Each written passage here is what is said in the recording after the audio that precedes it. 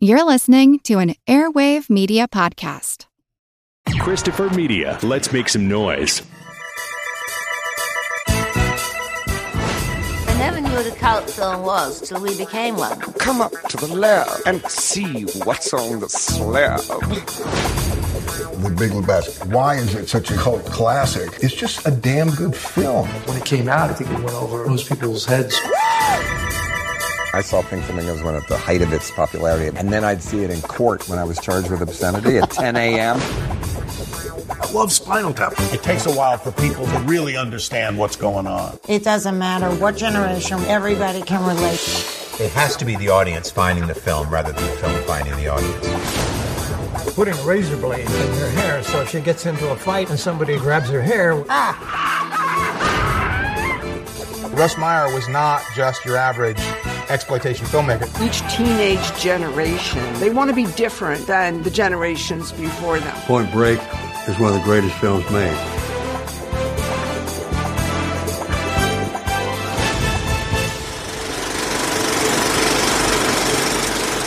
Welcome to the projection booth. I'm your host, Mike White. Join me again is Mr. Rod Lott. Mike, how's it going? Also back in the booth is Mr. Chris Stachiw. I have my sunglasses on. My hair is perfectly done. You can call me the Jim Jones of this cult podcast.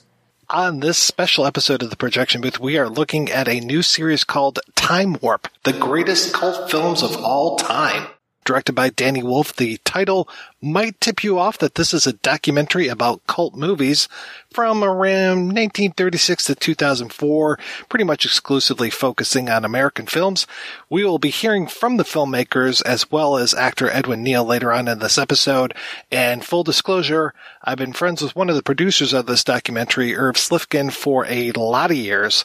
Just want to get that out of there so people can't accuse me of not revealing that. So just want to say that. So, Chris, I am very curious, what did you think of Time Warp? Well, before I give my opinion, I do want to thank you, Mike, for clearing the air as to whether or not there will be any nepotism on this podcast, unlike so many movie news websites I go to that don't do that. I liked it. I do have some issues. I think you've already essentially put a pin right in one of them about them being all American films. The other thing that I have I would say a massive issue with is there's like a panel throughout these. It's a hodgepodge, to say the least. Uncomfortable, to say even more than that. And frankly, unnecessary, I think, at the core. But other than that, it's okay. I mean, look, I think anytime you make a definitive anything about anything, you're going to have people say, well, that's not definitive because you missed X, Y, and Z. I liked what they had to say about the movies that they covered. They left out some movies. I'm surprised by the level of people that they got because there are some rather big names associated with this documentary. But it was, entertaining, almost 5-hour romp through American cult films. And Rod, I have read your review of the first chapter, but I'm still going to ask you, what'd you think?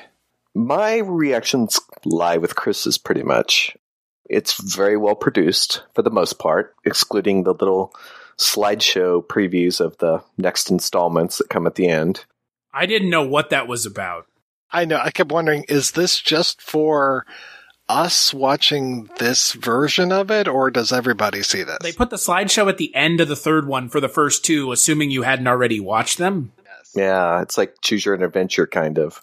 I am very impressed by some of the huge names they got, which I think kind of made the unknowns really not needed to be there. I'm confused about the structure, or I should say the concept of the thing. Who is this for? I know we're going to talk about that because their intent probably would cause my opinion to differ a little bit depending on which way they're going. But, I shouldn't be unsure of what it's supposed to be. If I'm judging by the title alone, I would say it is not the definitive work it claims to be. These are not for the greatest cult films of all time. Anytime you have a list, people are going to complain. You left this off. Why'd you put this on? And I do get that. But I think it tries to do a little too much, and it doesn't really tell the story I wanted to know, which goes back to the who is this for? The title is focused on Rocky Horror. I felt like they didn't even need that pre-cult title. Like, okay, we get it. Rocky Horror, I think that's the midnight movie of midnight movies. You don't spend even enough time on Rocky Horror to warrant putting that before everything else. That is the title everyone associates with cult films when you talk about midnight movies, and it's a way in. It's probably not the one that everyone's seen, but it's the one everybody knows. Yeah, exactly. It's top of mind. Even if you haven't seen it, you know about it. And I think it's a way in. It does kind of work as a dual title, like Time Warp, because, they are looking back, obviously. But yeah, is it all inclusive? Is it no? Does it say it all? No. But there could, Midnight Madness is already taken. So what are they supposed to do? I just kept thinking of the Trey Parker and Matt Stone pilot that they did. I think they did 2 versions of it called Time Warped, where it was like Romeo and Juliet set in Cro-Magnon and Neanderthal times. And then my favorite version of the pilot is the story of Moses, which is just absolutely hilarious. Time Warped in color.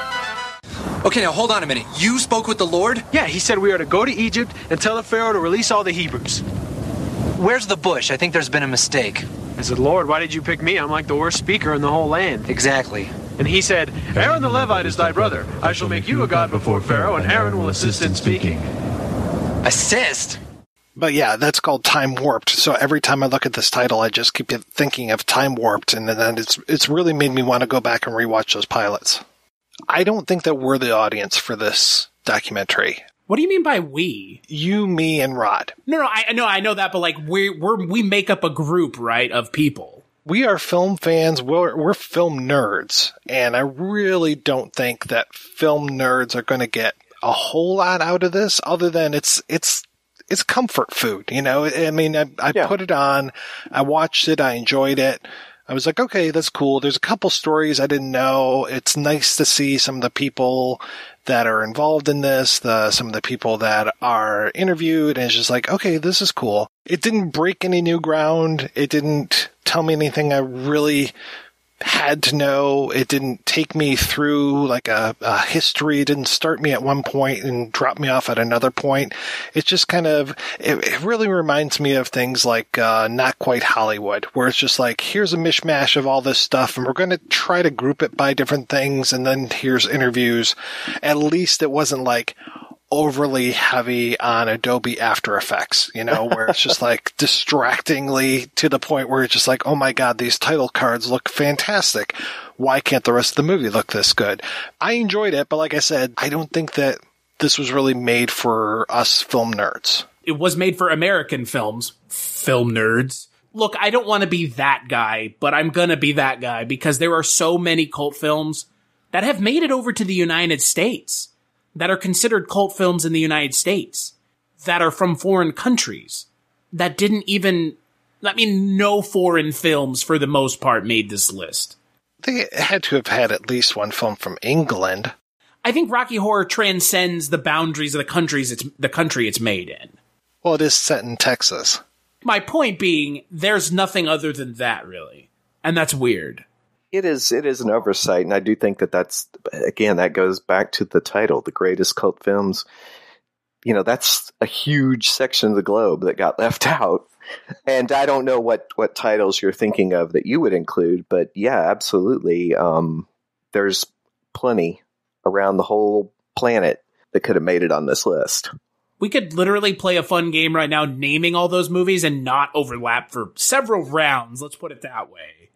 Growing up, when I grew up, you didn't have things like this. You didn't have shows like this. You were lucky if you caught an episode of the incredibly strange film show, or even just that Tom Bosley hosted film show that they would show on Saturday afternoons. There was nothing that would give you this kind of thing. So, my copy of Midnight Movies by Hoberman and Rosenbaum it's in tatters. It's falling apart because I leafed through that thing so often and just was like, oh my God, I've never heard of this movie. This looks fantastic. What is this? Oh my goodness, I have to try to find this somehow, some way. I need to be able to see this movie. So those are some of the greatest cult films of all time, and just like there's barely any of those films that are represented in this one. But I know, like, the title's very ambitious, but what are you going to do? Are you going to call it, like, some of the greatest cult films of all time? A sampling of cult films? I mean, you have to go big, right? I wouldn't have. I would have said Time Warp, a journey through cult film. Like, you don't have to make the claim that these are the greatest, because I kid you not, and this is one of the things that I found amusing. I don't consider Super Troopers a cult film. It is a film that I love. I saw it at the right time, in the right mindset. I love it, as it's a great comedy. I don't consider it a cult film. Not enough to be mentioned along with some of these other films. I'm surprised they didn't clickbait the title with, like, Time Warp 30 cult films you have to see, or something like that, because it does appeal to that. I feel like it appeals to that generation. It wants to. Yeah, list driven. It wants to introduce an audience to movies they haven't seen. And I feel like is the way they should have gone, title wise. You do bring up an interesting reference, Mike, with Midnight Movies, the book. I thought about that a lot, because that covered a lot of the same movies, not, apples to apples, but it did cover a lot of the same titles, but also total story from start to finish of, like, what the Midnight Movie phenomenon was, how it became a thing. And that's what this doesn't do, and that's what I wanted from it. There's a 2005 documentary called Midnight Movies, From the Margin to the Mainstream, that I believe was made for Starz or some cable channel, that focuses, it does tell that story. It's not based on the Rosenbaum book, but it does tell that story of the phenomenon. And it focuses on 6 titles, basically: Rocky Horror, Night of the Living Dead, Pink Flamingos, Eraserhead, and then 2 that aren't even mentioned in the documentary here: The Harder They Come and El Topo. El Topo was the one that I just kept thinking, that is, like, the cult film for me, but it's too weird, bro. What are you talking about? Such a weird movie. At the same time, like, my mind also goes back to a horrendous list that Entertainment Weekly put together years and years and years ago, probably decades ago, where they just threw that net out, and cult films meant anything that was popular but didn't make a lot of money at the box office or something. I still can't figure out what they were going for, because they had fucking Shawshank Redemption on their list. And I was like, what the fuck are you talking about? A movie that shows all weekend, every weekend on TNT cannot be considered a cult film. I put my foot down. I remember that article. I'm pulling it up now. You got Spinal Tap. I think Spinal Tap might have been on the cover of the magazine. Yeah, because it was number 1. Spinal Tap, that's great. That's fine.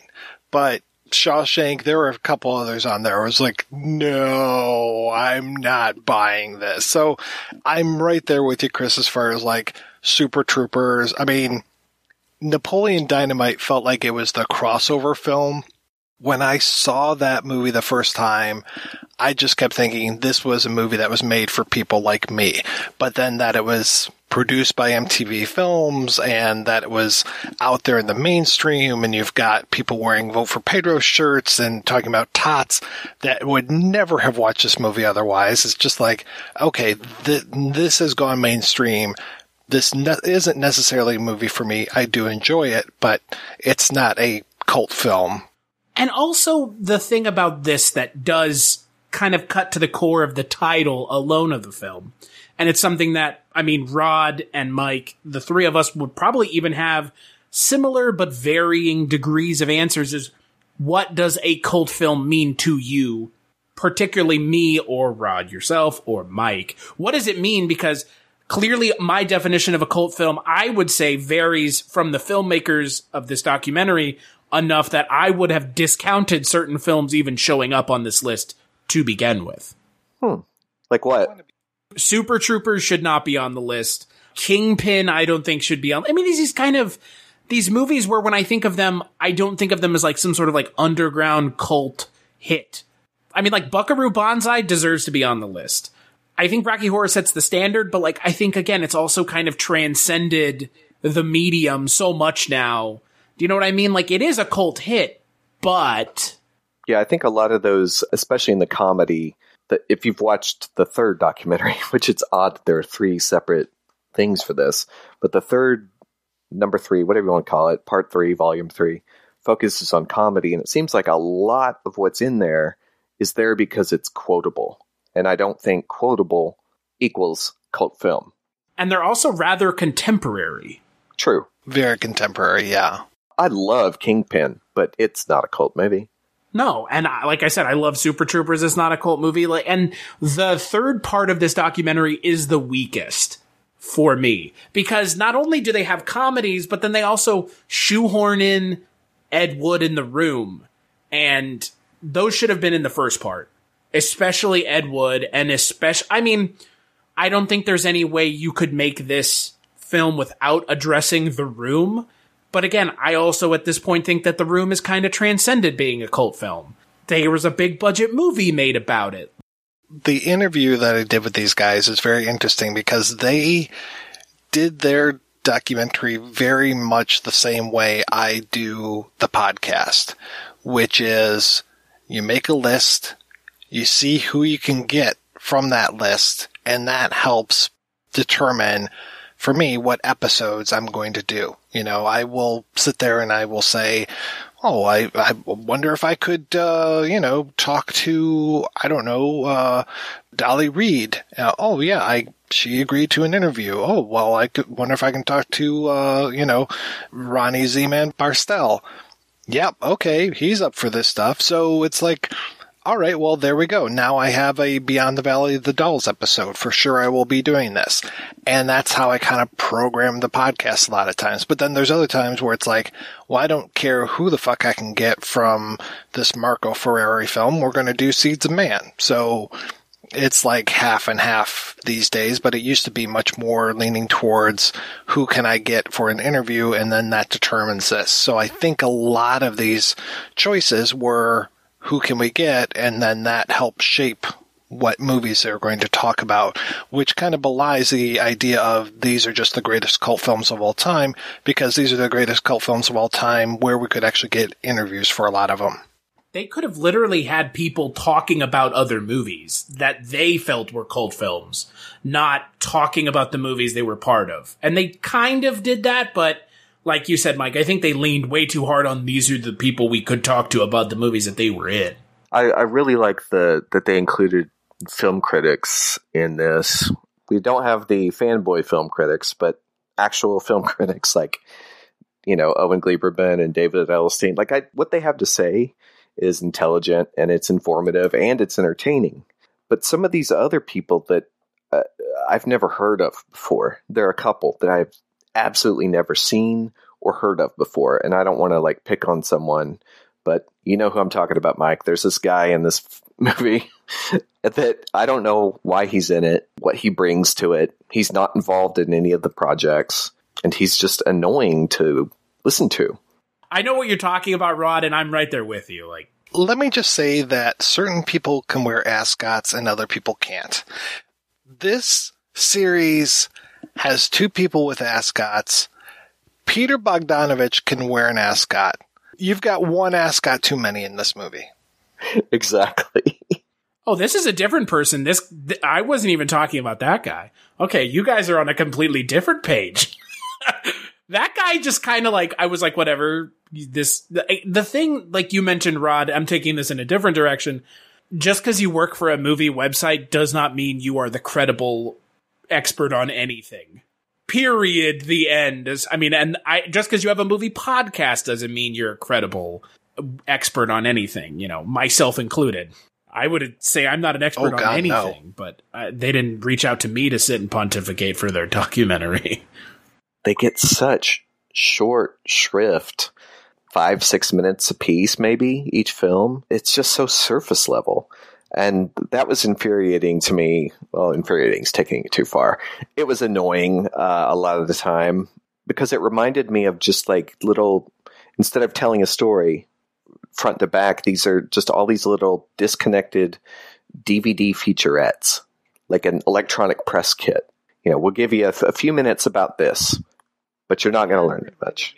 you mentioned a Starz documentary, and I know, like, I think Starz and maybe Bravo and a few other cable channels they would do, and especially like VH1 was notorious for like top 50 horror movies of all times, and then it was just a countdown to whatever, and then you'd be like, and they weren't to this point, they weren't internet smart at this point, they weren't saying, and you won't believe what's at number 7, you know? What this felt like at times was something you've always talked about, Mike, when doing a podcast, which is don't just read the facts off IMDb. Like, don't read the trivia page for IMDb. That's what this felt like at times. I would agree with that, but there are also some stories that I thought were great that don't fall into that realm. But they're few and far between. Yeah, the Rocky Horror anecdote from Ray Murray of the Philadelphia Cinema or theater where it showed, saying that they had a rat infestation since they didn't clean up the toast and rice. I mean, that's a great story. That is a great story. And I love Mary Warnoff talking about Sylvester Stallone and how he was writing this movie, and she just felt so bad for him because she knew it would never go anyplace. When he was living in a closet.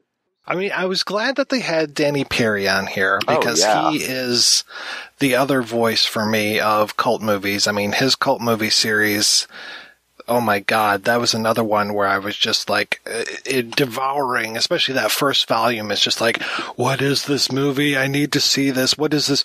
I think he talked about Jubilee in there, and I'm just like, what is this? I need to see this movie, you know, and just so many of those. And then even what some people might consider mainstream movies, but he's like, no, this is actually a cult movie and this is why.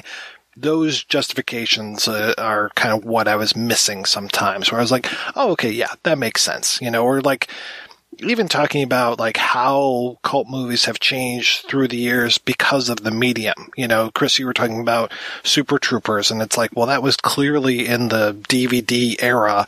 That was not a, you know, this movie came out and failed and made it big on VHS, kind of like a Buckaroo Banzai kind of thing. Or this movie came out and failed, but then they started showing it at midnight and then it became a hit, like Rocky Horror. So you've got all of these different eras in here, but they never really talk about it.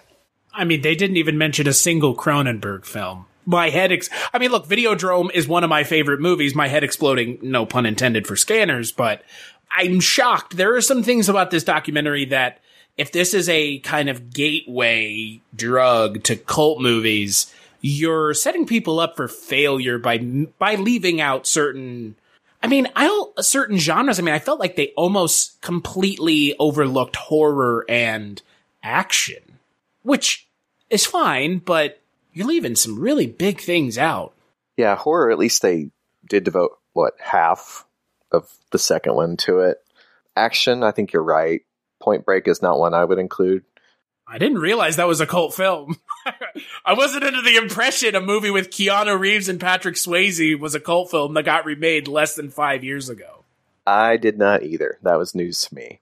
I do want to ask, Mike, you brought this up, the round table. Since you talked to the filmmakers, do you have any insight into what that was about? Because this thing is presumably and credited as being hosted by Joe Dante, and he does not operate as a host. In fact, he talks less than John Waters does, who he's sitting across the room from. And then you have Ileana Douglas and Kevin Pollak between them. I don't know why. They bring nothing to this. And I just don't understand that roundtable format, because they're not really in it much. They're in it at the beginning and a little at the end and maybe once or twice in between, but they don't host it. There's no hosting going on here. They got Waters because he would not talk about Pink Flamingos or Female Trouble or anything else without, like, he didn't want to just be interviewed and talk about those movies, which is surprising because John Waters shows up in 60% of the film documentaries that are made today. That number is not valid, but that's what I feel like. Dante's a great raconteur. Waters is a great raconteur. I really like Ileana Douglas. Kevin Pollak, I never have gotten that guy. And then it feels like he doesn't even know why he's there. I mean, does he even talk during the whole thing? Barely. I mean, does Kevin Pollak matter anymore when he's not doing a Christopher Walken impersonation? I mean, he even almost does it at times. I'm pretty sure, don't quote me on this, but I'm pretty sure Kevin Pollak and Christopher Walken, I think Kevin Pollak has lost who he is and he's now just Christopher Walken. I mean, I could hear him doing the Christopher Walken voice unintentionally. That's not why he's there. And like you said, Mike, I don't even know why he's there. It's just strange. I know he's got a podcast that I haven't listened to. I don't dislike the guy, but what are you bringing to this? And then Joe Dante just felt so uncomfortable. Like his stuff felt really scripted rather than just off the cuff. And he felt like he was the person who kept trying to get them back on track. But it was like, get rid of everybody else and just have Dante and Waters and have them talk and maybe have them, just be like, oh, well, what do you think a cult film is? Well, here's what I think it is, and da-da-da-da, and go back and forth and like actually host this thing. But instead it was just like, what are we doing, folks? This is really kind of strange. Well, and I didn't know why Danny Perry wasn't the one hosting it to begin with. Yeah, and he's barely used. And that's a shame. Yeah, there's no historical context to any of this stuff. There are cult movies that have very uncomfortable moments in them from a 2020 perspective, but we don't really address that. We don't even get a sense that the panel likes cult movies. I mean, other than the fact that John Waters has made them, and maybe some of the Ileana Douglas and Kevin Pollak have been in them, I didn't get the sense that they loved cult film and that's why they're here. It felt like, where's the craft services table? Can I get some free food in my paycheck, please? What were those outtakes like? Like, what did they do when they weren't cutting away to other stuff? Check their phones. I mean, obviously they're not showing the other footage while they're sitting there or anything, but it's just like, did they have more to do and it just ended up on the cutting room floor? To narrow it down, what's the one movie that we haven't mentioned already you think should be covered? God, I would think something like Thundercrack. I'm going back to like, what were the underground films that eventually, that never became mainstream? Maybe they informed some mainstream films. Maybe they just were informed by Hollywood films and tried to do their own thing. Sticking to an American palette rather than like Tetsuo the Iron Man or something. There are so many, but what's in the Amos Vogel book? Like what are in there that should be in this thing? How about replacing Super Troopers with another comedy that came out in the 90s that Mike and I have been champions for as long as I've known Mike? It was one of the first things you and I ever talked about when we became friends. Why didn't they mention Freaked? Yes. I mean, it should be there. There's not even a question for a film like Freaked because it is a cult film because it's so underknown by so many people. Don't put Super Troopers. Everybody knows Super Troopers. Everybody knows Cat Game. Even my parents know that. I thought Cat Game was a movie, and I was like, oh, what is this? I did too. Well, sorry. Cat Game from Super Troopers. But because I figured one of us is going to ask the question. But for me, it's either Videodrome or Freaked. I don't know why either of those aren't on this list. Because I guarantee you, Alex Winter would have gladly sat down and talked to them about Freaked. The two I kept thinking of, and to a lesser degree, Basket Case was one.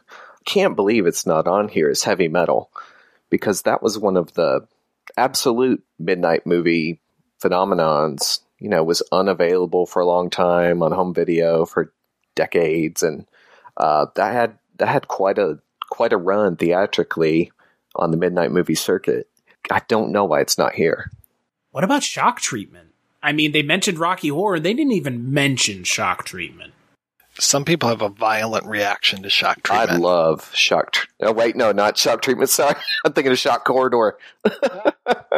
But yeah, I'm with you. Shock Treatment should be on here, even though people don't, people who are expecting the same thing don't like it. I personally don't care for it, but I do think it should be here.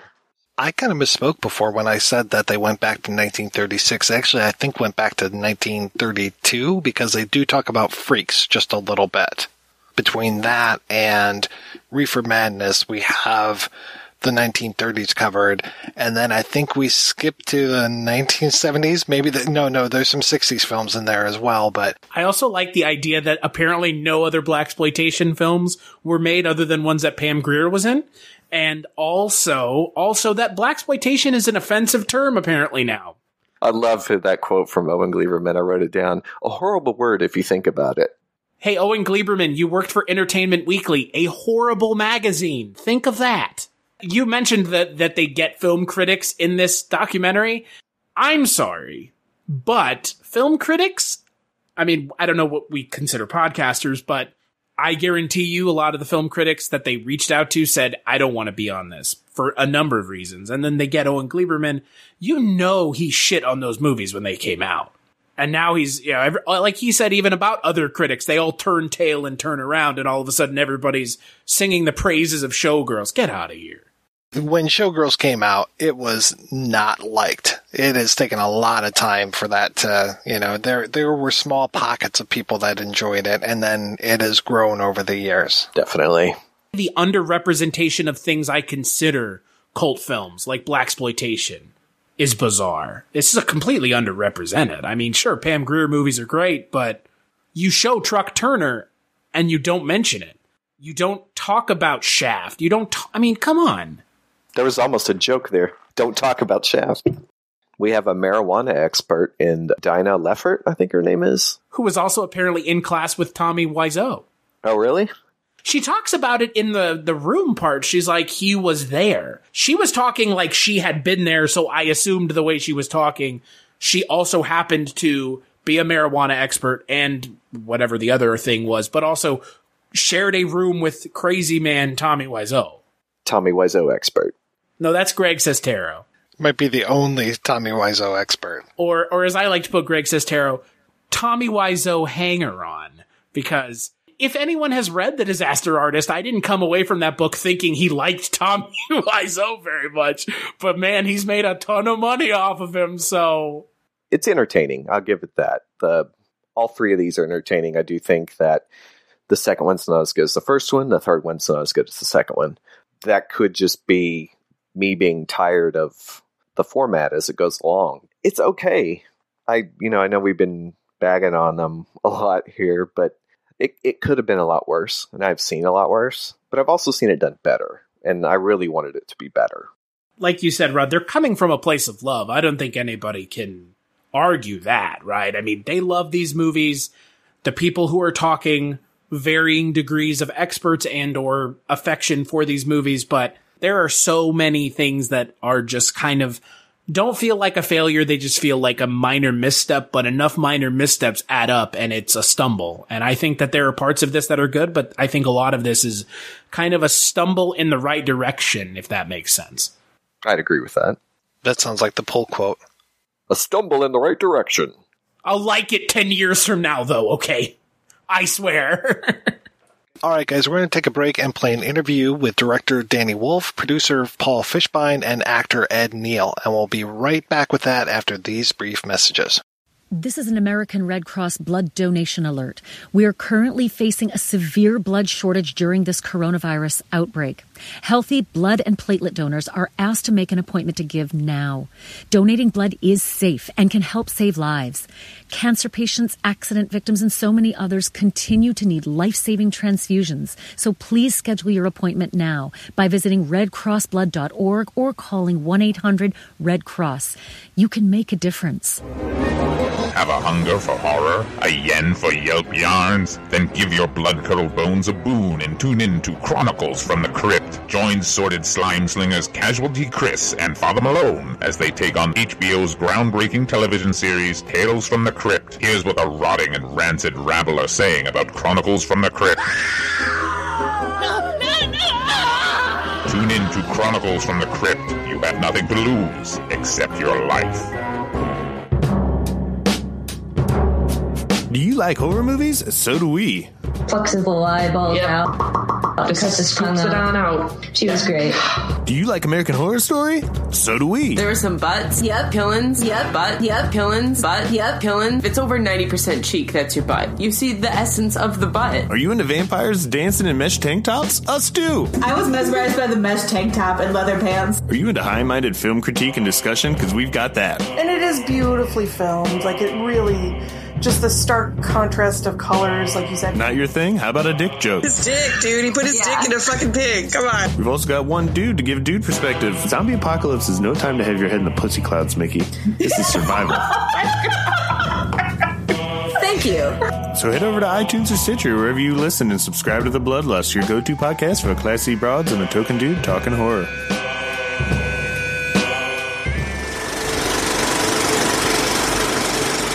Paul and Danny, I'm very curious, how did you guys first meet, and how did you decide to come up with this project? Yeah, this has been a dream project of mine my entire life, being a cult film fanatic and always wanting to make films and TV shows and documentaries. And it's a project that it's sort of in the back of my mind as my career was progressing. And I talked to one of the investors in my company, and he thought it was a great idea. And he goes, well, why wait? Let's just put the money up now. So I had my angel investor, and we were ready to go, and I needed a director. I needed a like-minded person. I had done a television show called Sex with Sonny Megatron on Showtime with another producer named Jay Blumenfield. I knew he knew a lot of local producers and directors, and I called him up. I told him about the project, and he said, oh, I have the perfect person for you.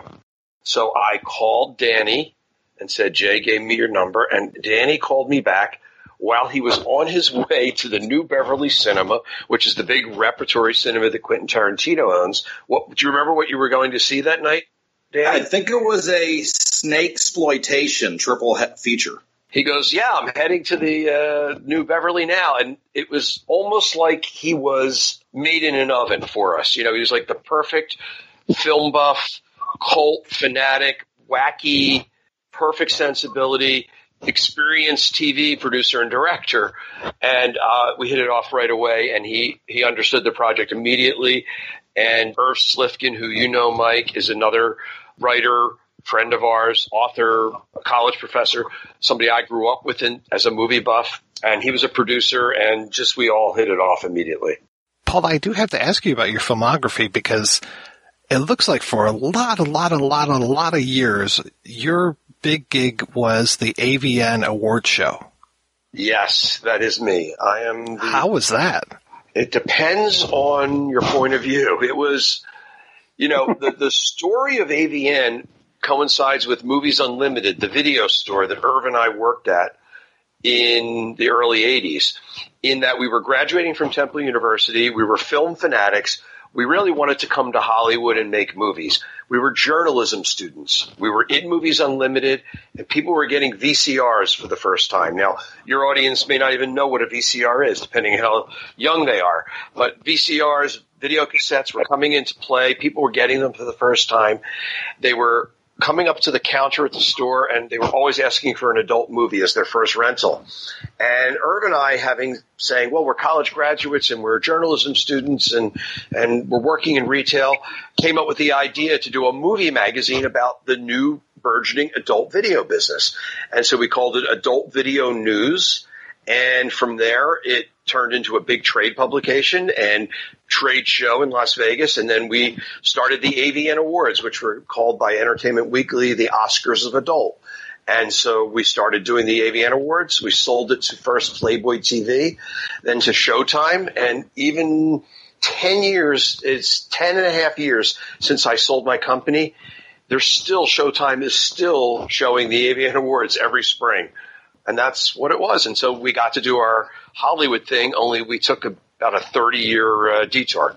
You said that this has been cooking for you for a long time. And what were your goals in actually wanting to put this together?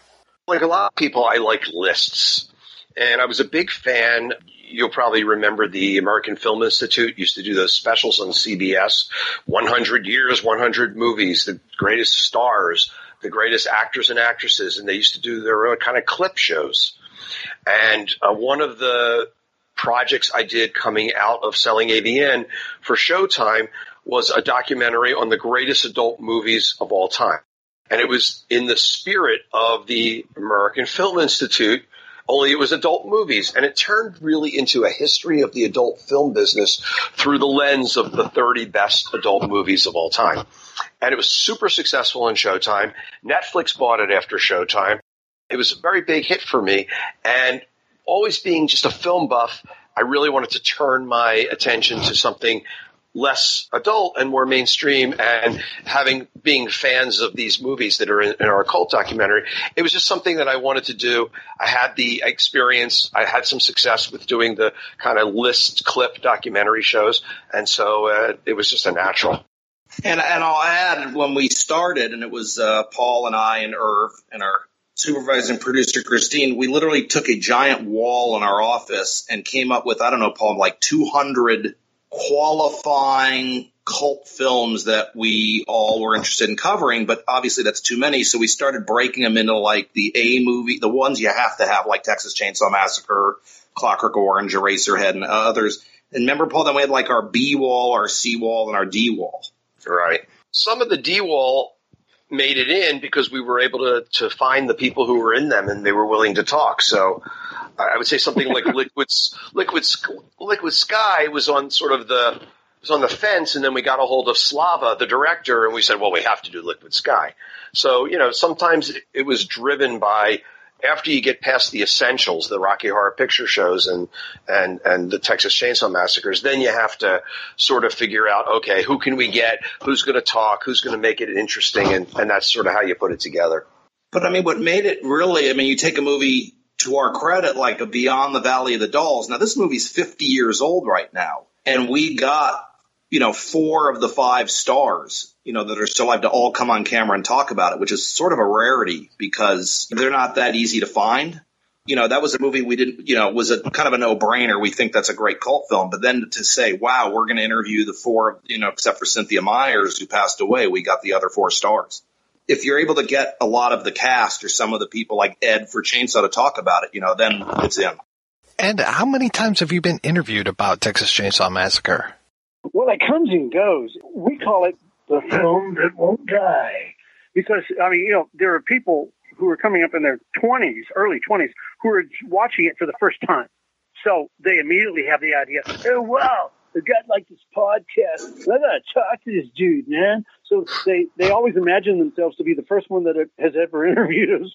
But we've probably done hundreds over the years, and we work like that Dickens to come up with new things that we've almost forgotten. Little side note, my daughter, who's going to turn 14 next month, I just showed her Chainsaw for the first time, and she was scared out of her skin, and she loved it, and she was just scared out of her skin. So there's a new fan, a 14-year-old girl, who's her, and it was fun to show her. So when we do the shows, like we've toured. This cockamamie movie has taken me all over the world. Just in the past 6 months, we've done Germany, Canada, Oklahoma City. It was fun. It was great people in Oklahoma. And we did Arkansas and Nashville and all kinds of fun places. But what happens is, like he said, every year there's a completely new audience for the film. And, of course, it's made film history because it's one of the only films that's ever been made since film began in 1898. That's never been out of distribution since the day it was first released. It's in release right now. It shows at director fortnights. It shows at midnight movies. It shows at film festivals. It shows at sorority parties. I was in Vegas one time, and you know that story. That one of my favorite stories is the guy turned to me and said, "What do you do?" I said, "I make cockamamie movies." He goes, "Oh, what was you in?" I said, "What was in the Texas Chainsaw Massacre?" He goes, "Oh, wow, booby, I love that movie. I got an old theater in Roanoke, and every time we can't make the rent, we rent that movie, show it at the midnight. The kids come, we make the rent. Thanks a lot, kiddo." But Ed, aren't you amazed also the books that keep coming out? Remember I was at Amoeba a couple months ago. Hey, look, I took a picture of a cover, and you're like, "Yep, yet another new book on the Texas Chainsaw Massacre." No, it's kind of like the JFK assassination at this point. I know what really happened. No, you don't. You were not there. You weren't even born yet. Shut the hell up. But they get all kinds of things wacky. They, like they get the story backwards and sideways and upside down, just like JFK. So I love the idea of you guys having this wall of movies. Was it then a matter of who can we get to talk about these things? Was that the next step? First step was just like Danny had described. if you're going to do this project, you're going to say, okay, these are the 10, say, films that if they're left out of this documentary, we're going to take a lot of crap. So we must do these 10. So, a good example is Harold and Maude. So Harold and Maude, which is an essential cult film. It was the first film I ever saw in a repertory cinema when I was 16 years old. My high school journalism teacher told me about it, and it was a double feature at the TLA Cinema in Philadelphia called it was King of Hearts and Harold and Maude. So that had to be in our documentary. Christine Augustin, our supervising producer, got a hold of Bud Cort on the phone, and Bud wouldn't do it. He was offended that we called Harold and Maude a cult film. He said it's simply a classic film. And yes, and Bud Cort did not want it referred to as a cult film and wouldn't do the interview. But we still had to have Harold and Maude. There's no way you can leave that out. So that's sort of the first criteria. But after you get those first 10, then you're sort of saying, well, we have 200 to choose from. We can only pick 40 or 50, so we have to have some criteria. So in a lot of cases, it was if we could get some really interesting people to talk about it, then it would be in. And there were a few that we were in. They were in the documentary series, and we had shot interviews, but it just didn't make the cut because we didn't have the right people. So from dusk till dawn, and they were sober. Well, yeah, sober's okay. It was from dusk till dawn. We couldn't get Robert Rodriguez on the phone. We couldn't get Tarantino, and we couldn't get George Clooney. So we just sort of said, well, this is kind of lame. We'll hold it aside. If we ever do more volumes, we'll get one of those guys and we'll go back to it. So, you just sort of have to pick and choose. And as you've seen, Mike, we have a lot of star power. We have a lot of big stars, big names, Oscar-winning actors, great directors. We have the final interviews unfortunately, the final interview of Tobe Hooper. We have the final interview of Stuart Gordon, the director of Reanimator. We have Sid Haig's final interview for Devil's Rejects. So, and we just have so many big stars that it's got to be star-studded so that people, will pay attention. I mean, if you string these three together, it's 5.5 hours. Obviously, we suggest you watch each one individually. I did find it interesting, too, that not only do you have people talking about the movies that they were in, but then cross-talking and talking about some of the other cult movies, too. I mean, that was a very clever thing to be able to pull in, say, Dietrich Bader and have him speak about another movie other than Office Space. The best example of that one is Jeff Goldblum. When Jeff Goldblum arrived on set with his groomer to do his hair, they went right to the makeup room. He and Danny started to talk about cult films and then never stopped. Yeah, I mean, it went all the way down the hallway till we sat him down and put a lav on him and interviewed him. And, the 90 minutes or so I was given or allotted to interview him, I think we did almost 3 hours because he wanted to, go through his library of movies to see if any other films he's been in are cult films like The Fly. And then they always throw out so what other movies are you covering? Like Jeff Bridges said, and you start naming them, and then they start reminiscing. And, I remember when I saw that movie when I was a kid, it really, like Amy Heckerling talking about Freaks, how it affected her when she was young. So they, for the most part, everyone enjoyed thinking about reminiscing or giving why certain movies were their favorite cult films and how it affected their lives. So, no, that was a bonus. Once our cinematographer turned on his camera and Jeff continued to talk to you, Danny, you didn't ask your first question for like a half hour. We just ran. It was just Jeff Goldblum just talking, which was fantastic. I mean, you could put out an entire full-length feature of Jeff Goldblum talking, and it's fascinating because he's just such an interesting guy. And so you sort of get gems like that when he starts to talk about Harold and Maude and he starts to sing the Cat Stevens song. And, you just, if you give people time and they're comfortable, and plus Danny Wolf, who you're talking to, is the best interviewer I've ever seen. I mean, I watched him interview 150 people for that. And our new documentary, which is finished, which is coming out in August, he interviewed about another 60 people. And I've never seen a better interviewer because as the director, he knew what we needed and what we wanted. And if they didn't say what we wanted, he kept asking them the question a different way until we got the sound bites we needed. So Jeff Goldblum was a breeze, right? Yeah, or people like Ed Neal, that are so animated and so fun to talk to and have something interesting to say. And, you're always getting, remember when, and the thrill of interviewing Ed, of course, doing it in front of the Chainsaw House in Kingsland, Texas was the bonus of all bonuses. And I think people who watch Volume 2 on May 9th, when it comes out May 19th, they're going to be extremely happy. The thing I remember, Danny, about that, and Ed was, we had shooting outside. It was the first weekend of our entire shoot. And I know we had a substitute cameraman and a new audio person from down in Texas. And we had so much trouble with the sound and with the wind and everything. There was a leaf blower going, and poor Ed was just, he is so perfectly focused that nothing fazed him. He literally would just pick up, repeat the soundbite, and move on, and never miss a beat. And we were struggling with that, but it really cut together well. But I remember we just had so many technical issues with that interview. Teresa, my wife, and I went to the premiere in L.A.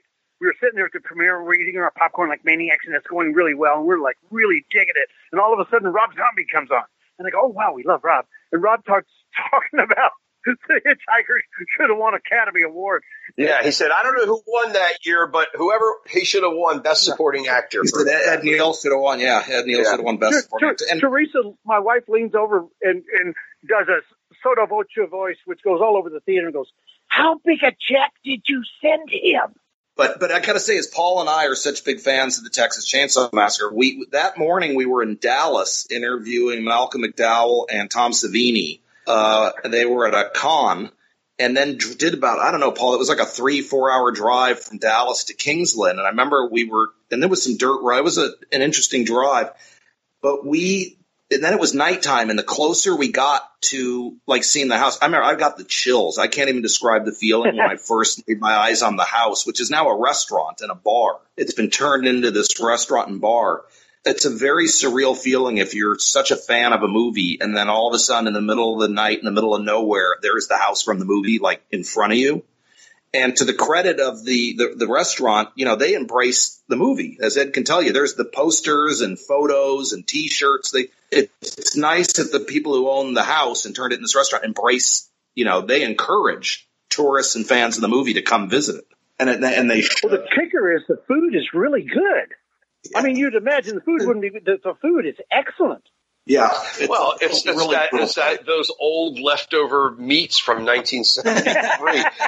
That restaurant, if anybody's wondering, in Kingsland, Texas, is the Grand Central Cafe. That's the name of the restaurant that was the house from the Texas Chainsaw Massacre. So definitely worth visiting if you're a fan of the film. And you know what? Since we're getting to plug our own, when the second comes out in May, it's called Time Warp, the greatest cult films of all time, horror and sci-fi. Ed takes us on a tour inside the house, and we show you side by side what the house looks like today compared to the scenes from the actual movie. So that's sort of a little bonus that's in the documentary that I think people will really like. How long did it take for this whole project to come together from that time that you called Danny up to the time when we're now finally seeing this on TV? Tomorrow, May 1st, is the exact third-year anniversary of day one of shooting. So, and the first interview we did on May 1st, 2017 was Austin Stoker for Assault on Precinct 13. So the project took probably a year. It took like maybe a year and a half when we were finally done shooting, because it really was supposed to be a single documentary. And then when we, probably a couple weeks into shooting, I said to Danny and Christine, I go, this is a much deeper dive. Maybe we should try to do something more. So we were going to try to do like a 6-part series for Netflix or Showtime or HBO or somebody. It really became a longer project than it should have. And then it took, I don't know, a year to edit, Danny. It's about all the different versions. We tried different versions. We tried 1 hours. We ended up with a long 2-parter. And then our distributor said, it's just too much to take in. Let's release it in 3 parts. And it kind of worked out perfectly as a 3-parter. I think our first cut was like 9 hours. Yeah, that's true. We were Danny going tells to the editor cuts trying. Because Danny says to the editor, don't leave anything out. And so, Danny goes through the transcripts and he picks everything. And he goes, well, just don't leave anything out. And the editor's like, I don't have enough space. I need like a 16 gig drive just to dump all this stuff on. And so I know we went through cuts that were unbelievably long, and just Danny, his vision of the project was, I'd rather have too much and cut down than try to remember what we might have left out. So he didn't really give our editor a chance to do his version, his cut. It was really sort of like a team project, just winnowing it down and getting these things to reasonable length so that they play well. Which is hard to do because we did cut this good stuff we had to lose, because at some point you got to go that, you got to say that's it. You got to basically say we're done. Yeah. So I think the 5.5 hours of the 3 parts I think we're at is pretty tight for a 3-part, 5.5 hour docuseries. I think it moves fast and it's tight. When did the idea of the Council of Cult Experts, Kevin Pollak, John Waters, Ileana Douglas, and Joe Dante, when did that come up? We were talking about whether or not to have a host, whether it should be hosted, because the 2 documentaries I did for Showtime, one was called X-Rated, The Greatest Adult Films of All Time, and then it was a follow-up, The Greatest Adult Stars of All Time. They were both hosted. It's not a traditional documentary, like you would normally see, like a Alex Gibney kind of documentary. It's really sort of a vignette clip show.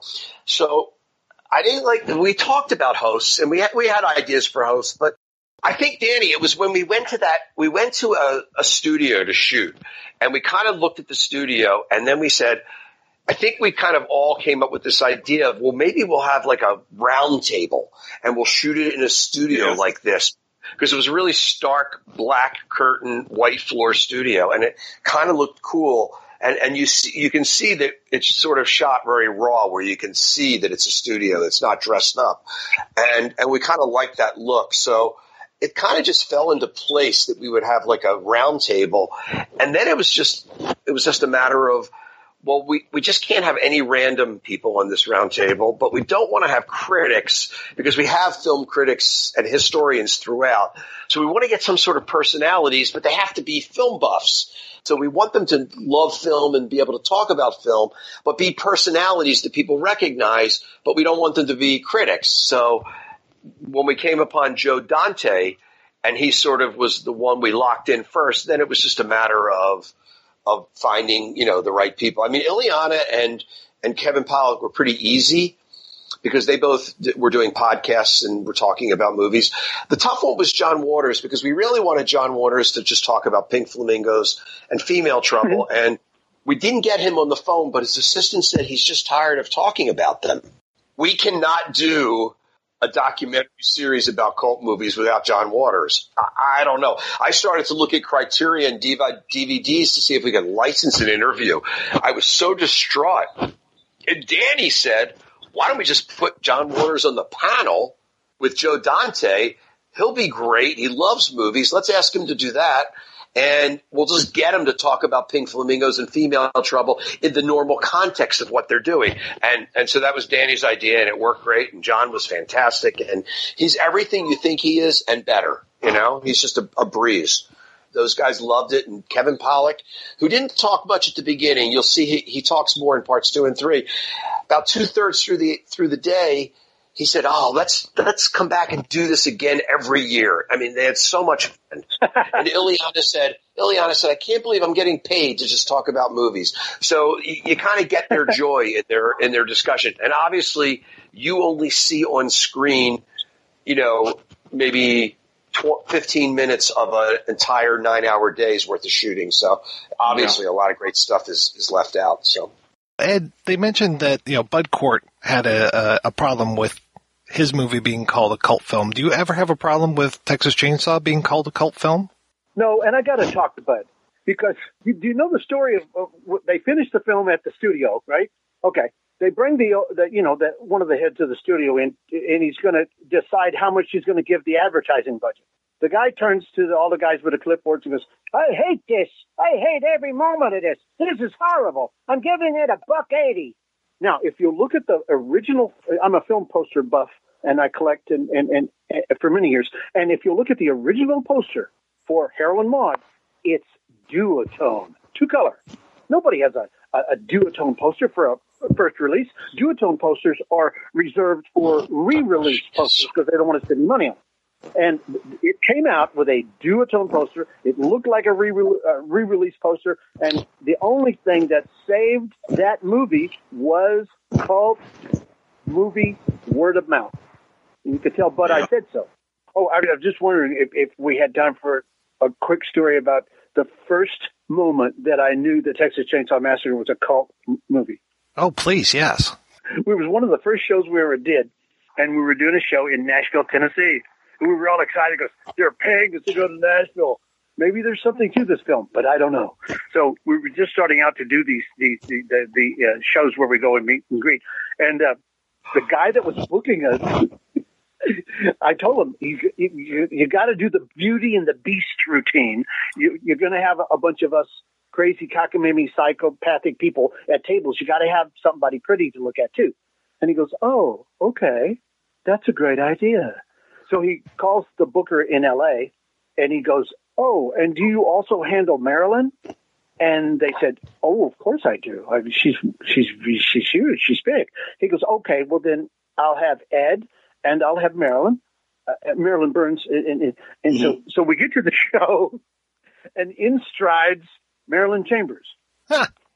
They had said Marilyn Chambers because the guy never said Burns.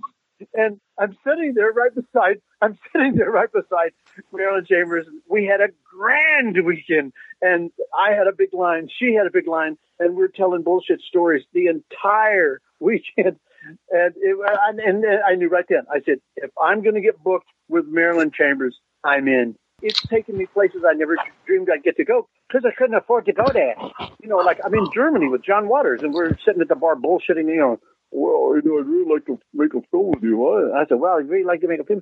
I've traveled all over the world with Malcolm McDowell, and my brother Sid and I spanned the globe. And I've only cried several times in my life. The first time was when Ole Yeller died, and the most recent time was when Sid went, because Sid was the grandest. Sid used to turn and they'd say, oh, Sid, I heard you got a new script coming in. He goes, how do you decide whether you're going to do, the interviewer's going, how do you decide if you're going to do the film or not?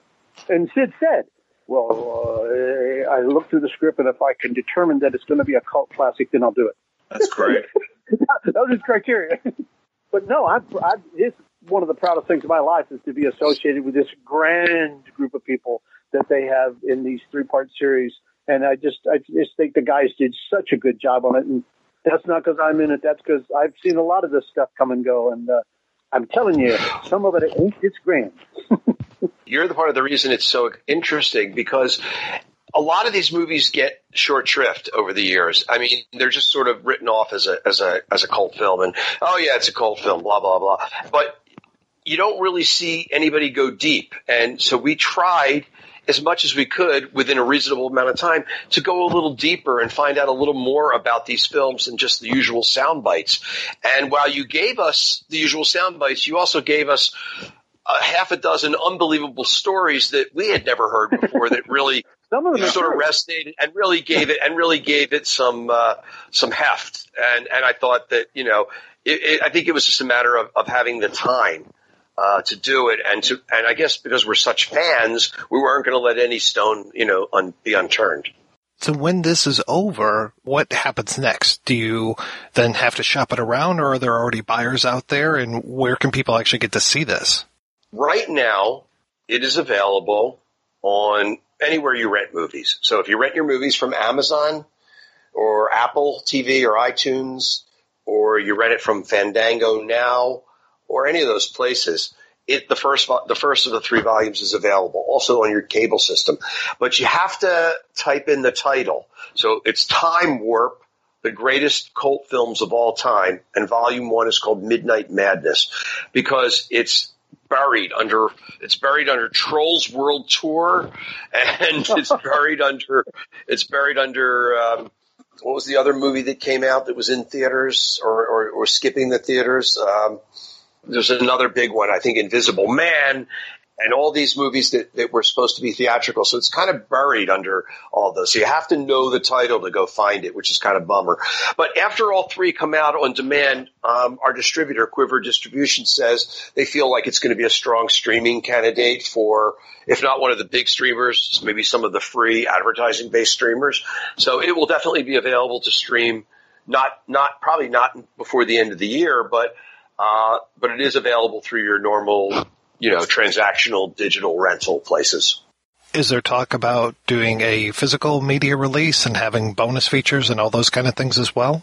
Yes, we have been discussing a Blu-ray box set, and we think that audience of 100 people that still buy Blu-rays would love it because there's a ton of bonus material. The question will be, is it worth it? I mean, are enough people buying Blu-rays?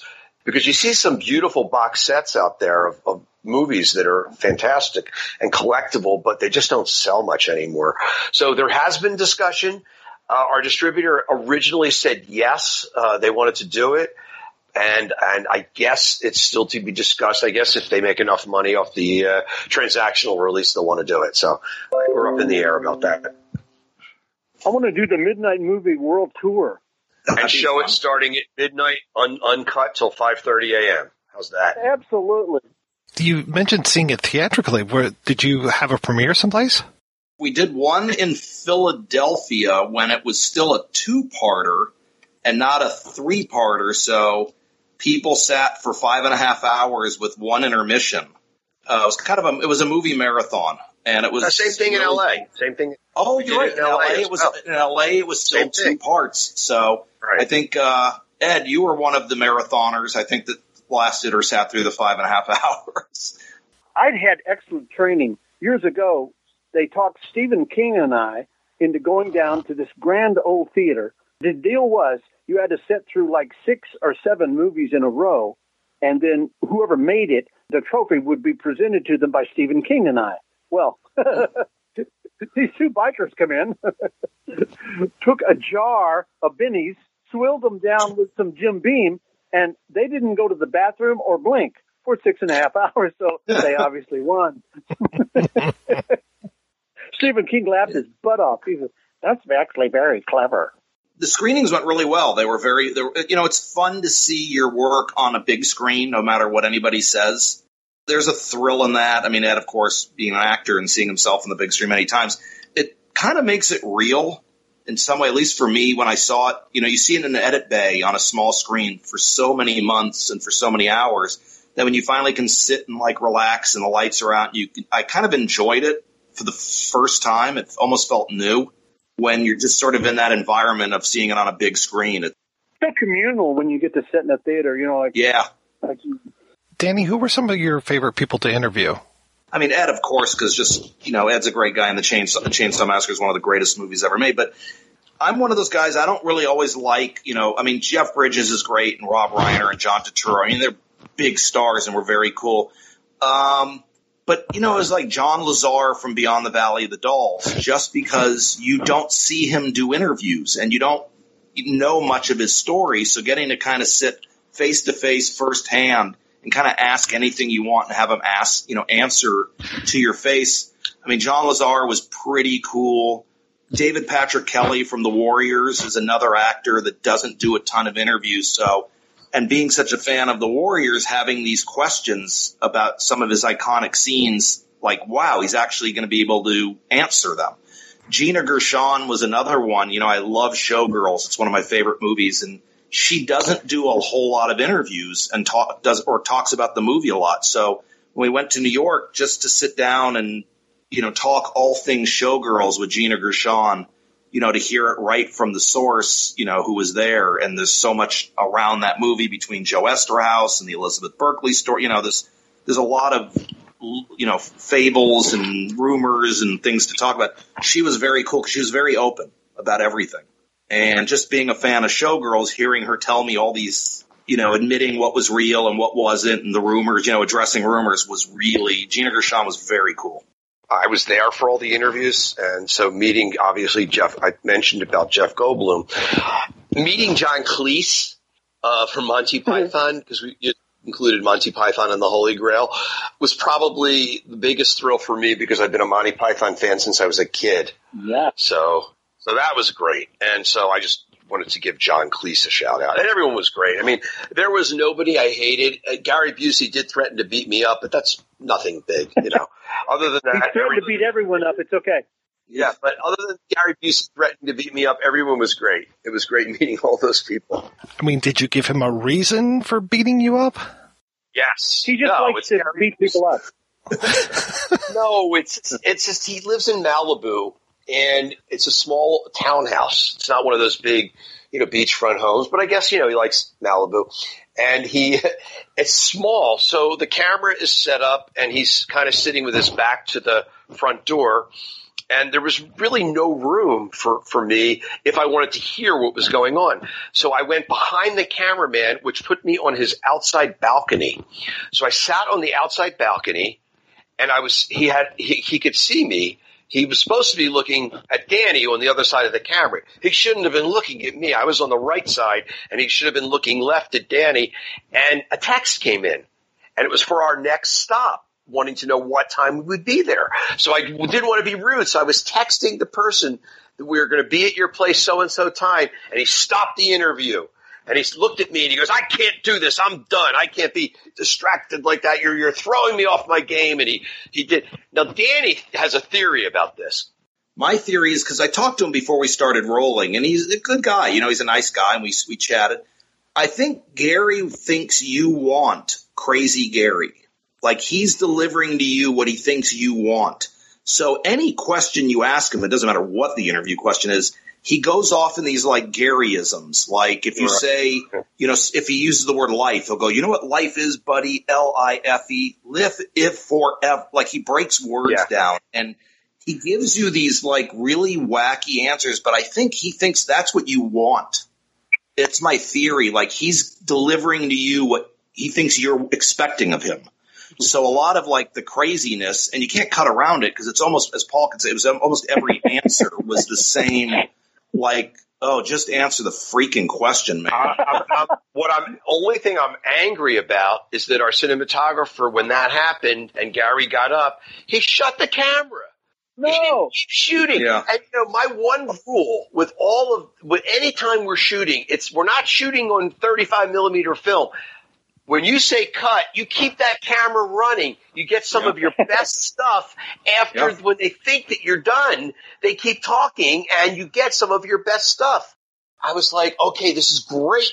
We're going to do outtakes and maybe we'll have an outtake with Gary getting mad at me. And he went, oh no, I shut the camera down. I go, what is wrong with you? Because you never stop running that camera because you get your best stuff. I'm telling you. I bet you there are 25 sound bites in this entire documentary that came from interviews that the person being interviewed thought it was over. I bet there are because I know that we had some great stuff after we were supposedly done. And then there was the time that we got to go to Mary Warnoff's house, and her house is an old, like abandoned ballet studio. It's a very strange home. Now Mary doesn't have a computer. Or a TV. She doesn't have a telephone. She threw her TV out. I think when she said, what show is it, Paul, got canceled. She got so upset she threw it. Was like the Fall Guy. Phil Street Blues. Yeah. Something like that. I mean, you can't do a cult doc without Mary Warnoff, of course. I mean, Rock and Roll High School and Eating Raoul and Death Race 2000. Mary is kind of the queen of cult films. But you remember, Paul, you got locked in her bathroom. Yeah, I did. And I couldn't get out. And it was during the interview, and I had to stay. I couldn't make noise. So I stayed in there for like a half hour. Well, it was a cult house. So what can you do, But I was locked. Yes, I was locked in. But Mary is very cool. She's great. Well, you saw, Mike, in part 3 during Death Race, right, when she's talking about meeting Sylvester Stallone. It's probably my favorite moment. And also when she talked about the Ramones. Those were maybe my 2 favorite moments in the entire series. Johnny loved her. Oh, yeah. We were friends for many years. I used to get him Elvis posters. He was a sweetheart. He was one of the sweetest guys ever. He loved her to death. Yeah, she is. She's amazing. The one interview that I was really surprised at was is the gentleman's name Peter Iliff, the writer for Point Break? Yes. Yes. I was just so tickled by him. I don't know why, but it was just, I had never heard his story and how much Catherine Bigelow had rewritten the script. Yeah, he was, we talked about this, Paul and I and Irv, about, it's great to have the stars of the films and, of course, some of the directors, but it's also cool to have a couple of the writers. And Andrew Lane, who wrote Valley Girl, was a fascinating interview. And again, Peter Iliff, Point Break is a legendary cult film now. I mean, as we show, they do live stage productions where fans can, participate. And Peter's just this whole story of, Ridley Scott being involved and then him leaving and James Cameron coming. I mean, there's a whole story to just behind the story of this writing this movie. Writers by nature are storytellers. So it seems like some of our best people that we had on camera, they were writers. And naturally, why not? That's what they do for a living. Larry Karaszewski, who wrote Ed Wood with his partner Scott Alexander, speaks on film. He's fascinating. The director and writer, Adam Rifkin, who talked about Faster Pussycat Kill Kill, Harold and Maude, and other films. He's a terrific guy on camera. And I think, if they're writers, Amy Heckerling's a writer, they're really, really good storytellers. So if you're having what is essentially a talking heads documentary, you want to have writers who can tell good stories. And Peter happens to be, just a good writer with a great ability to tell a story. Paul, you mentioned that you and Danny are working again together, and tell me a little bit more about that and what we can expect out of that one. It is called Skin, A History of Nudity in the Movies. And it is now complete, and it's coming out in August, I believe, from Quiver Distribution. And it's a history of nudity in Hollywood films, starting with the silent era, taking you through pre-code and what happened with the production code and all the censorship and all of the directors that broke the code, such as Russ Meyer and David Friedman and Herschel Gordon Lewis. And then it takes you sort of into the formation of the MPAA and how that went about, and then the films that sort of were rated X or broke the MPAA code and went into discussion of what happened in the 60s and the 70s. And it ends up today, and it's sandwiched with a discussion of nudity in Hollywood today with the Me Too movement. So it has a political angle. It has a theatrical, about the theatrical angle. It's a history, and it's pretty fascinating. We have quite a few interesting people. We don't want to give everything away, but we talked to Mariel Hemingway and Eric Roberts about Star 80. We talked to Sylvia Miles. We had Sylvia Miles last interview. We seem to get a lot of last interviews. Watch out, Ed. Yeah, Ed's okay. Ed's probably done more interviews. He's done plenty since then. That's clear. And we have some really fun people. We talk about like the seminal nude scenes in history. Like Amy Heckerling breaks down the Phoebe Cates, the famous nude scene. We have Shannon Elizabeth breaking down her own scenes from American Pie. But the history is so interesting. And you didn't really know that Hollywood was as wild as it was before the production code took over. And then you'd really find out how much censorship was going on in Hollywood. It has kind of a great history, and it's a lot of fun. It's a 2-hour documentary. It's not a series, and we're excited about it. And it's definitely done. So, and that was a 2-year project. Yeah, what was cool also about that, doing the interviews, is asking these actresses and actors, because we covered both male and, Bruce Davison, Malcolm McDowell, several actors that have done male nudity, even the guy from Borat, Ken Davidian's in it. But just, how did nudity affect their careers? Was it something positive? Was it something negative? Did they think doing a nude scene would affect their careers? Would they be typecast or stereotyped as someone that only does nudity? So we kind of dig deep with some of the top, the people you've seen it, like Diane Franklin from Last American Virgin, for example, or Kristanna Loken from Terminator 3, just what nudity meant to their careers and the effect it had. So it's not really just, a documentary showing nudity. We go way, way deeper. And we have Mamie Van Doren, so you can't miss Mamie Van. Toby Hooper was actually very upset. He wanted to have a frontal nudity shot of me walking towards Maryland, but in the film camera package for the cameras, they couldn't afford a wide-angle lens. Called CinemaScope. Hey, is that new, Ed, or is that one of your old greatest hits? That joke's older than me. Well, the name of the show is Time Warp, the greatest cult films of all time. Thank you so much, guys. This was a real pleasure, and I hope we can talk about Skin when that's available. We love talking about Skin, right, Danny? Yes. Who doesn't? And now if you can just get Monica Bellucci to return my calls, everything will be great. I'm going to hang up and call her for you right now.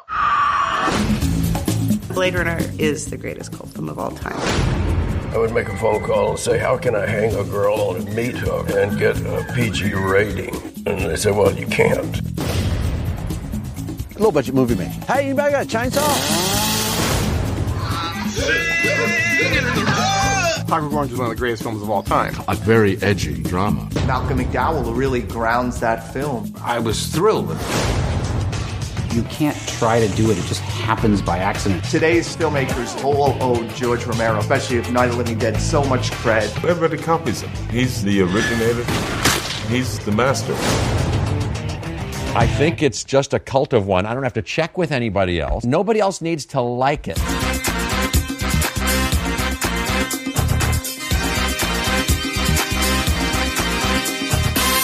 All right, we are back, and we are talking about Time Warp, the greatest cult films of all time.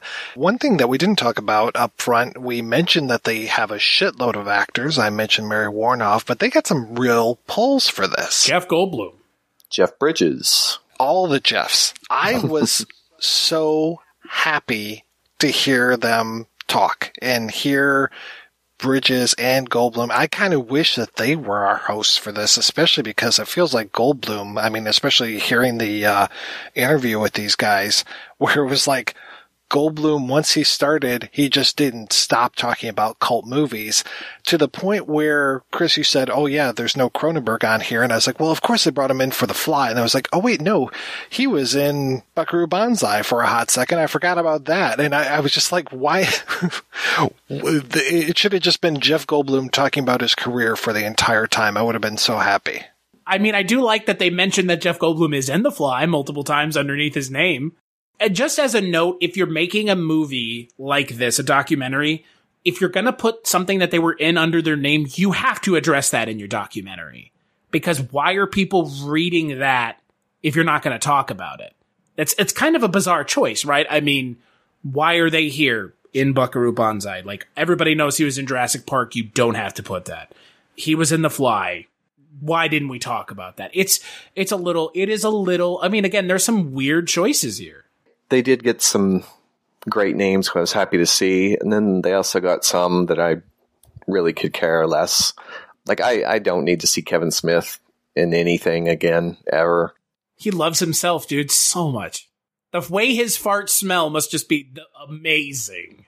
And Gary Busey, I don't know why anyone thought Gary Busey was worth interviewing. You answered your own question. Put a camera in front of Gary Busey. It's funny, right? Like, no, it's not. It's not funny. I just kept staring at his eyes because they look like they're at different levels. But then I was like, is that just because his glasses are on crooked? Like, what's going on with his face these days? He did have some crooked glasses. But his eyes are I was looking at his teeth. He hypnotizes people with those teeth and then he bites their head off. I think for me, the people that they got makes the absence of other people more obvious. Does that make sense? But I cannot complain about that, though, because I know that I always have people saying, well, why didn't you get this person? Hey, you talked to this guy. Why didn't you talk to this guy? And sometimes just shit doesn't work out. So I was there going, well, where's John Carpenter? He would be great to talk to. But then I have to push that right out of my fucking head. They got Jeff Goldblum, but where's Peter Weller? Yeah, what's he doing? Well, Weller will charge up the fucking ass for interviews these days. He's teaching courses on mythology is what he's doing, which is that's an actual thing. He has a PhD. Look it up. I'm not making this up. Wow. RoboCop has a PhD, folks. And there's Verhoeven writing his books about Jesus. So they must have had some great conversations. I mean, to your point, Mike, you're completely right. Having done this podcast thing, it is bizarre. Sometimes I'll reach out to someone that you got and I can't land them, or vice versa. We've had that happen. I mean, when we did our Rocketeer episode, we got Billy Campbell, but you couldn't when you reached out to him. Like, I don't get it. There doesn't seem to be any rhyme or reason.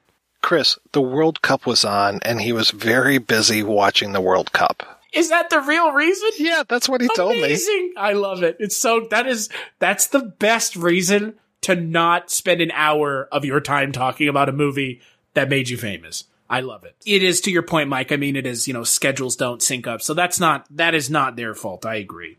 I will say I'm looking forward to this director's next movie, which I don't know if you've looked it up on IMDb. Skin, A History of Nudity in the Movies. Hell yes. I'm there. They've got Mamie Van Doren lined up, Eric Gavin. They've got, and also Richard Roper. So is he naked? Guess we'll have to find out. Richard Roper in all of this, right? Like, where's Maitland McDonough? Or I know you don't like him, but Mark Kermode. Like, where were those people? Oh, Mark Kermode's British. This has nothing to do with foreign films. I forgot. They have 2 foreign films, Rocky Horror and Monty Python and the Holy Grail is not a cult film. I would probably have gone for Life of Brian if I were going to go for one. Or the history of, or the meaning of life. That's like the one Monty Python thing I never go back to. What, Meaning of Life? Yeah. Why? I'm just not a fan of that one. I'm with you. It's more vignette than film. It's like an extended episode of The Flying Circus. For that, I'll go to, and now for something completely different. Just like this documentary is more vignette than film. Yeah, it's a load of vignettes. Rod, you mentioned that is another thing that I think is a failure is, like you said, Rod, there's no underlying message. This is a documentary. You need to have something to say at the end.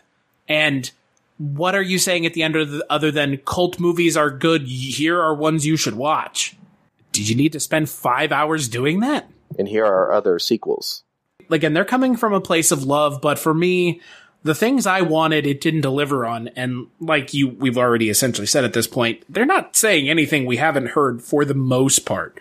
This was not made for the 3 of us. I don't know who this was made for. I'm guessing somebody, maybe in their 20s or maybe in their 70s? I'm not sure who this hits exactly. Netflix binge watchers.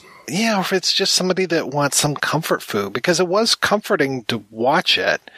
It just wasn't that informative. It wasn't like, oh, okay, well, that there was this phenomenon and it was called the Midnight Movies, or here are what cult films are, and here's why we think that they become a cult. I mean, because there's always that weird X factor of why did this hit and this other one didn't? Why was The Blair Witch big, but The Last Broadcast wasn't? Just 2 movies can come out at almost exactly the same time with exactly the same plot to them, ideas, and one will hit and the other one won't, or one will take 20 years before it hits. You get a little of that depending upon who's talking. Like Bruce Campbell does a great job of explaining how The Evil Dead caught on, and like this review in LA Weekly sent us over the edge. Like the Stephen King's quote gave him some credibility, so the critics were like, oh, let's pay attention to this. And then LA Weekly kicked it over into something entirely different. So you get some of that, but just not enough of it. I also think, like we've already kind of mentioned, by choosing the films that they chose, they did kind of pigeonhole themselves by not being able to get certain people. You talk about a movie like Kingpin, you're not going to get anybody involved with that movie. Especially not Randy Quaid. Well, they got the director. Don't get me started on Peter Farrelly, for the love of God. Like, you couldn't get Woody Harrelson, you couldn't get Randy Quaid. That's not a cult movie. Maybe switch it for something else. They have other people that, like the critics, who aren't in these movies and have nothing to do with these movies, but they can speak intelligently about these movies. And that's why, like, the absence of, films that we think should be in there could have been in there, because you aren't required to have someone involved with the production in them. It'd be ideal, but it's not required. But I just keep thinking of this and I don't know how they're going to make money off of this. I mean, through rentals, through streaming platforms, I suppose, but it has to be streaming. Like, where else does it go at this point? Having Jeff Bridges' name or Jeff Goldblum or any of these folks, that having their names as they were in this, and even when it comes to that panel saying We've got Joe Dante. We've got John Waters. We've got Ileana Douglas. We've got Kevin Pollak, for God's sakes. That is something more than some of these. Well, it's more than any of the critics. And it's, you want to have those names so that you can say, we have these people in this documentary. So if you don't have somebody to talk about a movie, sometimes it kind of is null and void. Known internet crazy person, Robert Davi. Which, by the way, as much as I just threw him under the bus, nice guy when I talked to him. But known internet crazy person, Robert Davi. That name doesn't have a draw to it? Not as much as Amy Nicholson. That's not a knock on Amy Nicholson.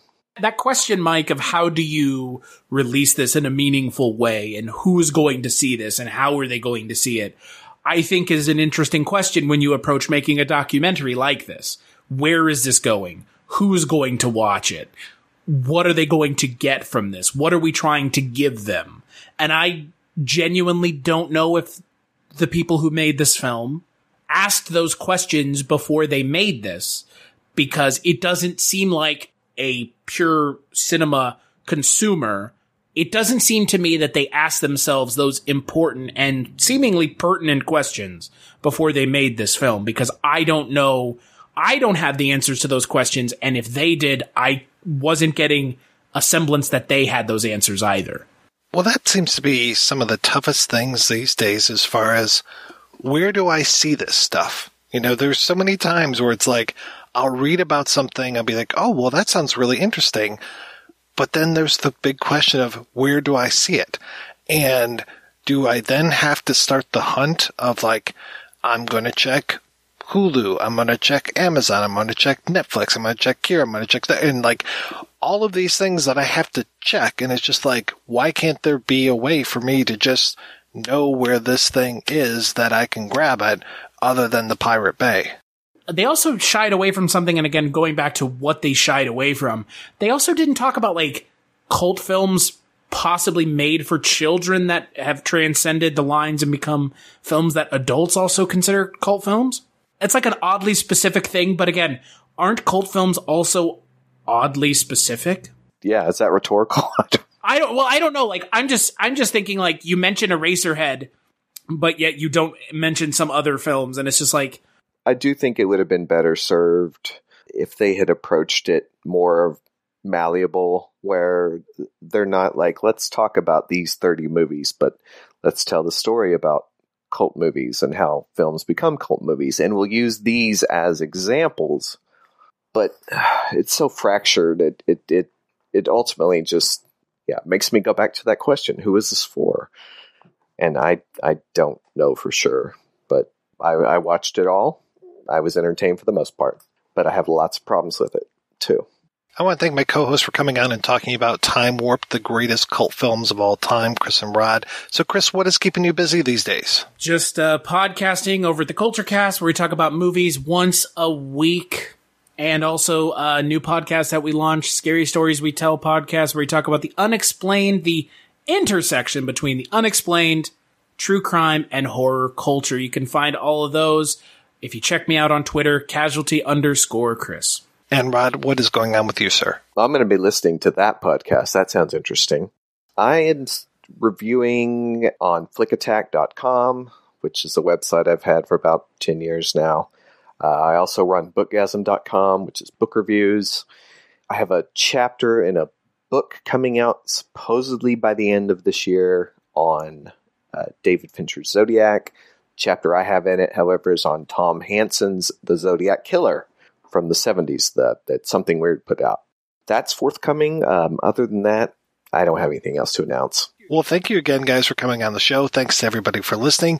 Please head on over to the website, projectionboothpodcast.com, where you can find out more about today's episode. You'll also find a link over to Patreon, where you can make a donation to the show. Every donation we get helps the Projection Booth take over the world.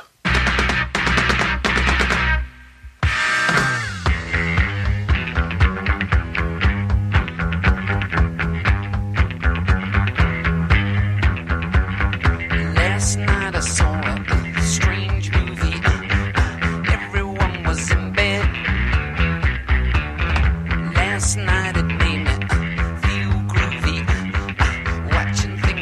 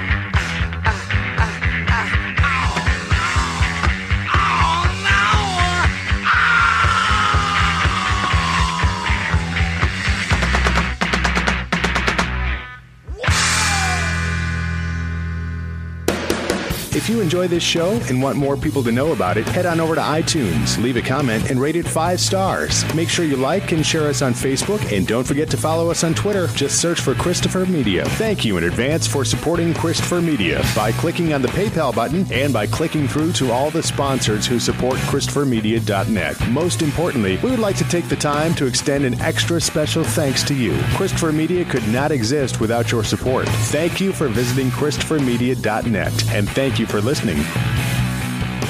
Christopher Media. Let's make some noise.